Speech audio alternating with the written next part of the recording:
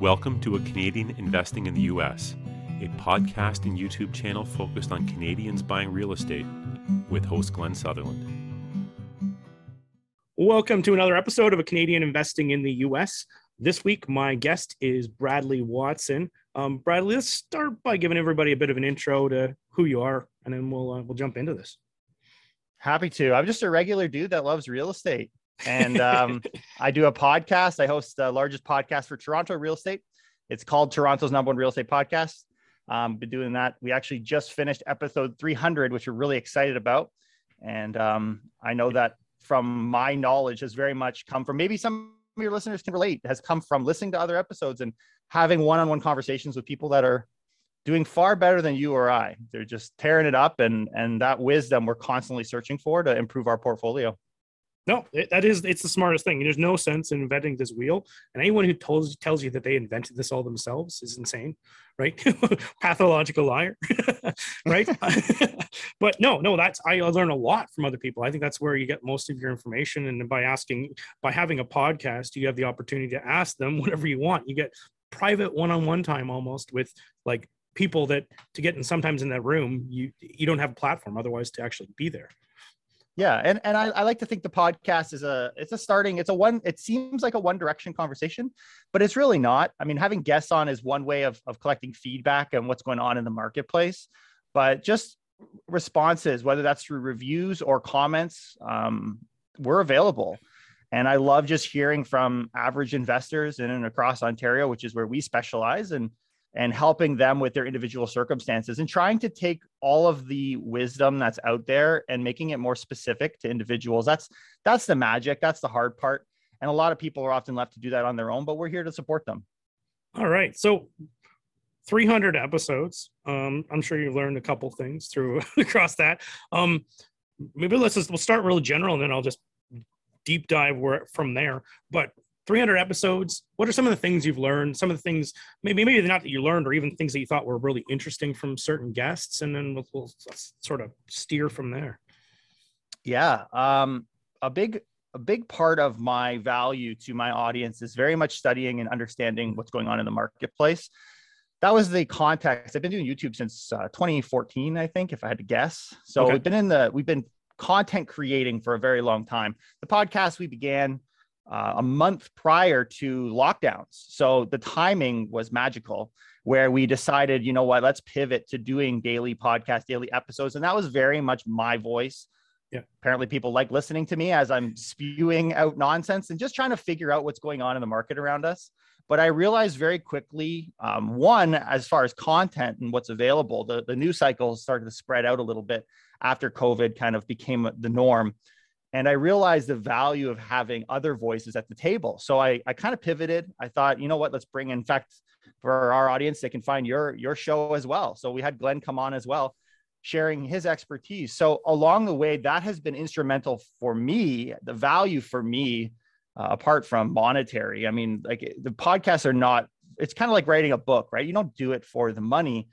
The value that I've gotten is I've developed and I've been able to fine tune my investment strategies and what works for me and alongside while doing it, right? So I'm actively out there collecting partners, investing in buildings, finding what areas I like, avoiding areas that I don't understand while collecting new information. But I've also become very good at not chasing shiny objects, because as you start to get a lot of people who have very successful strategies, it's tempting to run in that direction. And so we're often clear with our audience, just because you have one idea, park it, put it on the back burner. If it's not something you're going to use in the next 6 months, you don't have to use it. But the guests have very much been an opportunity to dive into various categories. So I'll give you some such categories. We've had rent to own specialists, right? We've had people who are property management companies. We have large investors. We have on the front of the actual market, we've had the president of Ontario Real Estate Association. We've had advocacy groups from landlords and tenant side coming on, giving their different perspectives. We've had international investors such as yourself. We've had people sharing different ways to collect capital and different ways to structure joint ventures, legal, accounting. So we've seen as much as I possibly can. If there's guests we haven't had on, I welcome that feedback, because to me, it's important to build our team, the accountants, the lawyers, the people that I've had come on my show are actually the ones that I use. And I've been able to build my power team through the show and hopefully been able to share that power team with the world. I'm going to ask you a question that if someone asked me, I wouldn't actually know the answer to. But Okay. if you had to pin down, like, what would be like one of your like one or two favorite guests you ever had on the show, and then what do they talk about? Favorite guest on my show? Yeah, That's a tough one. I know. I wouldn't know who to say either. I would say, so for me personally, I like guests, and don't make me jump to names here because I've had so many names that it's hard often to recall, but the ones that have challenged me the most have been people that are doing things that have, so I guess for my own selfish sake, it's been the ones that have changed the way that I do business. So one of the such players would be Edna Keep. She's out West. She very much, I was at a place where I had actually built the ability to generate capital through the show, through credibility. And why that was impactful for me was it made me realize if I'm going to do this, why not do this in the multifamily space? I think there's success you can happen in the small, apartment space. So we're talking residential 4 units or less. Yep. But what happens if we were to associate this and link up to larger, at the larger table? So that one was impactful for me. For our listeners, I find the best ones that outperform the most are the ones where you're sharing how to go from 0 to 10 doors. Yep. Those types of categories, the scalability. But then I've also had some where I've come in that are more on the, like I had a very common question from people on the accounting side: when do I incorporate? That was a perfect episode. Cherry Chan came on our show to share that. And I thought she did a wonderful job in outlining these are the steps or the reasons why you should incorporate or not. So the ones that I have liked, and not to say those ones I've liked or put above anyone else, the ones that I have really appreciated are the ones that have addressed questions from my audience or steered me in my investment path to the direction that I am today. Hopefully that helps. That helps. So, okay. So you just mentioned some things, right, for scaling, just to help shortcut this process from everybody. We'll find the link. You can send me the link and I'll put it in the show notes for this too. But if you are going to scale from like going the small multifamily to the larger multifamily, what is it? Is it all mental steps? What other things need to get done? A common theme that I get from folks, coaches and non-coaches, is to invest in yourself through coaching. Yeah. I think that's good advice. And that's one that I'm hearing from across the board. So once you've identified, as an example, apartment buildings, right? So if you say, you know what, I want to get into apartment buildings, there are many, Edna's one, but there are many coaches that can help you in that very specific area. And they all have their own philosophies. So even as you enter the coaching program, which I've also gone through some of these programs, I don't like everything that they teach, but I take it and I kind of turn it into my own approach. I have my own kind of philosophy on, I like what they do here, but I think that there's some shortfalls here as well. We also, as investors, come in with our own range of skill sets. Do we have money? Do we have that, which is a skill set, right? I've got money to invest. That's a value you're bringing. Or am I hardworking? Am I good at sourcing and finding deals? You talk to the wholesalers and they're amazing at that. Yeah. Or are you in a position where I get often excited is you have access to, you're good with people. So for me, I've very much enjoyed, I've been able to raise a lot of capital. Being in Ontario has been very valuable for that. It's a lot of money waiting around with such, low costs of financing, and commercial has made it even easier for some people. But then I also, through my contacts with people, recognize that there are people better than myself in certain markets. So let's say I want to invest. One of the areas I'm looking at right now is out in Winnipeg. Yep. So I'm chatting with folks who have done BRRRRs, significant apartment units in the Winnipeg area, that have access to deals, that have systems in place. They've got construction teams and they've got property management companies. I can do these things and I do them. But if I'm going to go into a market like Winnipeg, to me, I would much rather develop and build a relationship with people in that space than to take all my eggs and just recognizing where your kind of strengths and not weaknesses, but just focus on the things that you're best at. And I find that that's been able to help me anyways, as I grow. Yeah. And you just mentioned attracting capital in that last little couple sentences ago. let's touch on that a bit too. Like, are you, I'm assuming like with anyone as they're scaling this, you're not using your own money. Right. You're probably raising money or raising partners. How do you, everyone has a different philosophy on this. How do you look at that? When I started investing in the US, I did it by myself and had to go through the growing pains of doing that.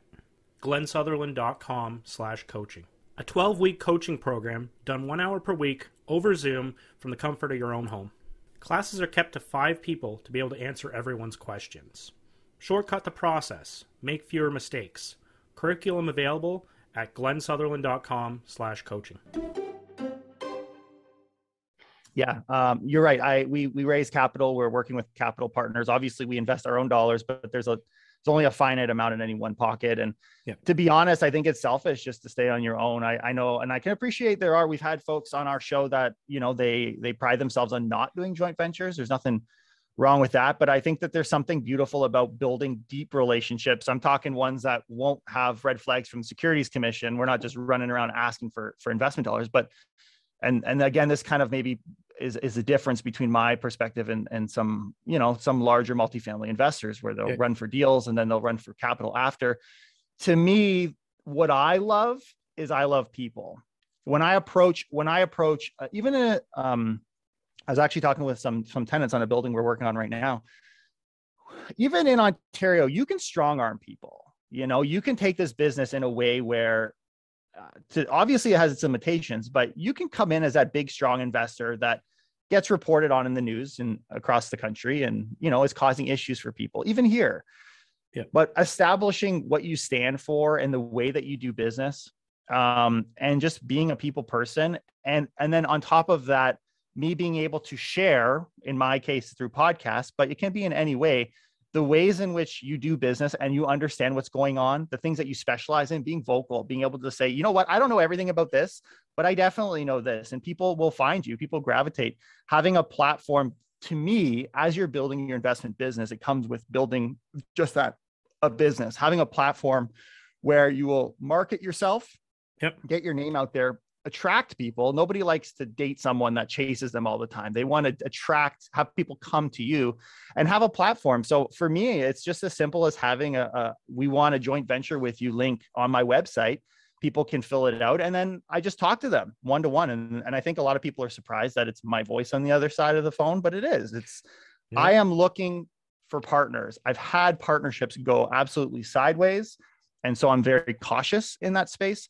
But once we have a couple or an individual who has the same vision, the same goals as us, and recognizes what our strengths are, and they want to kind of tether to our success. To me, that's a really beautiful thing. Like getting into that partnership is really, it's not just about the money. It's really not just about the money. There is a ton of it out there, often where there seems to be, I guess what's the saying, where not everything that glitters is gold. And that definitely applies when you're searching for capital. Okay. And so if you're doing that, you're saying I've heard the term JV a few times throughout that. You're talking equity partners, and you're not looking for raising debt. That's right. That's been my strategy. Yeah. Investors work too, but I'm okay with sharing the pot on the joint venture side. But to me, it's more about. Also, the other side to this is what kind of venture are you getting into, right? Like you can keep it open-ended and say, give me the money and I can just make a bunch of money. But I think you need to be really focused on what you plan on doing with it and being honest with people. Like I have different investment strategies that are higher risk, much higher reward, where we can turn capital in 6 months even. We're working on a deal right now at that. And I have access to capital for other individuals where I say, this is a 5-year capital return. I'm not promising anything more. The market's been really nice. We've tripled our wealth in the real estate industry in 10 years. That's fantastic. Not even our wealth, that's tripling the asset value, which is unbelievable. But apart from that, we try and keep very conservative numbers and not overpromise, just be honest with people and what's going on out there. So these are just, I guess, some of the dialogues that happen. And that same dialogue needs to happen when you yourself. So in my case, if I'm working with a capital partner and I'm going to introduce them to someone who I already have a good relationship with, is making sure that they're their view or their goals are in line with yours and your partners as well. So everyone needs to be on the same team. Yep, that makes a lot of sense.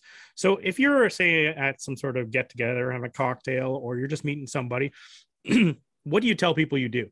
Like, what's your elevator pitch? Your nice soft. What's my elevator pitch? You're soft. I'm a podcaster, man. Yep, Everything starts there. Yeah. You can jump. So I have a lot of listeners who listen to my show and they don't really know. I've had actually a feedback personally of people that say, why don't you just take an episode and tell everybody how they can work with you? And to me, I don't really care, because the people that listen to my episode that are drawn to me will reach out to me. And then that conversation happens one-on-one. It's kind of like the most effective way for me to gain reviews on my podcast is not to say, hey, leave a review, though I do that as well. The way that I've been able to amass, we got over 80 reviews now on our iTunes channel alone. The way I've been able to do that is people reach out to me and I say, hey, by the way, now that we've established a relationship, could you leave me an iTunes review? Yeah. That's the same approach for me for raising capital. No one's going to just say, you know what, Brad's asked for capital. Therefore, even on this episode, I'm not expecting messages of people to have joined capital. The value to me is to add them into my business train, which is to say, look, Brad knows what he's doing. I'm getting tremendous value. I want to be a part of what he's doing. What is he doing? And then let them come to my website and begin the conversation. And then we can start to identify, because we have various avenues to build wealth in real estate. It's not like you got one. So you don't want to pigeonhole people either. And I just think you can just, maybe this is the difference in even my approach. I am a licensed realtor as well. I'm not the kind of guy to knock on doors and to send flyers. I don't think it's an effective use of my time. And I don't even really want to work with everybody whom I'm flyering. To me, what's more important is having a deeper relationship, building partnerships, recognizing how I can work with them and or not work with them, or at least be able to point them to other people who maybe are more beneficial. So, yeah. And there's a lot of things you said in there. And even whether your reason is whichever, asking for cash, like on a podcast, is definitely a bad idea. I think so too. Asking for cash on Facebook is a bad idea. And usually, like the Securities Exchange, they're not out there trolling Facebook or whatever until somebody raises a flag, and then they will look. And if you are showing a history of this stuff, you're in a lot of trouble. And there is several people in a lot of trouble right now. So don't do that. Do it the way Bradley's talking about. Make relationships, nourish your relationships, grow the relationships. Don't go asking for cash. Like you said, you don't want to be the guy you're chasing around the girls, because it's easier to be the guy sitting back there and having something to offer that people will come to you, and then you can build this up. It's the proper way to run a business. It's quality. We're looking for quality. Yeah. And don't get in all this trouble. Like with your joint ventures, how many joint ventures do you typically do? Like just two of you, or do you try to put piles together? How do you? Definitely not piles. Because that's the fractional ownership problem. I found the most success for JVs is actually with couples. Believe it or not, the name Watson Estates is a beautiful. Like my wife and I, we've got our third child on the way in May. So we are very much a family business. From the time we bought, it's always been a team effort. And I never really approached it from that angle when it comes to raising capital. But what I'm finding is there's a lot of couples, both of which have listened to my episodes, my podcast. So you get these like power couples that approach, and I love that. I think that being able to have families, having coffee and like building those deeper relationships. But yes, I would say apart from having couples, or if I've got individuals who have and want to kind of put pool money to get to bigger projects, but I do that through the capital partner. So I let them have a pre-existing relationship. They're all individual. It's not like I'm taking this person and trying to put the money together, because I don't want to babysit. I don't want to, and if let's say we're looking for $1 million or $2 million, people have that. You don't need to pool the money. And again, recognize that when I'm approaching these deals where the capital is required, I already have that capital in my pocket. So I have an investor list. It takes the desperation off of it too. It totally does. We've got over 600 investors. We'll get off market deals. I got access to power of sale deals that come through occasionally, and I'll send them out to the mass list. But my first phone call when there's an opportunity is with my partners. Like I'm not sending it out to hundreds of people. That's more of here, I'll just share it because we don't want it. And that's a much more comfortable conversation with folks that as I'm going out and saying, hey, you know, we have access to capital. That's the value I bring. I don't come in and say I have money for this deal unless I actually do, because I don't want to burn those bridges, you know? Yep. So you have your podcast to communicate with everybody. What other ways do you communicate? Do you have a email list? Do you do blogs? What other ways do you communicate? Well, we share our content, our podcast on YouTube.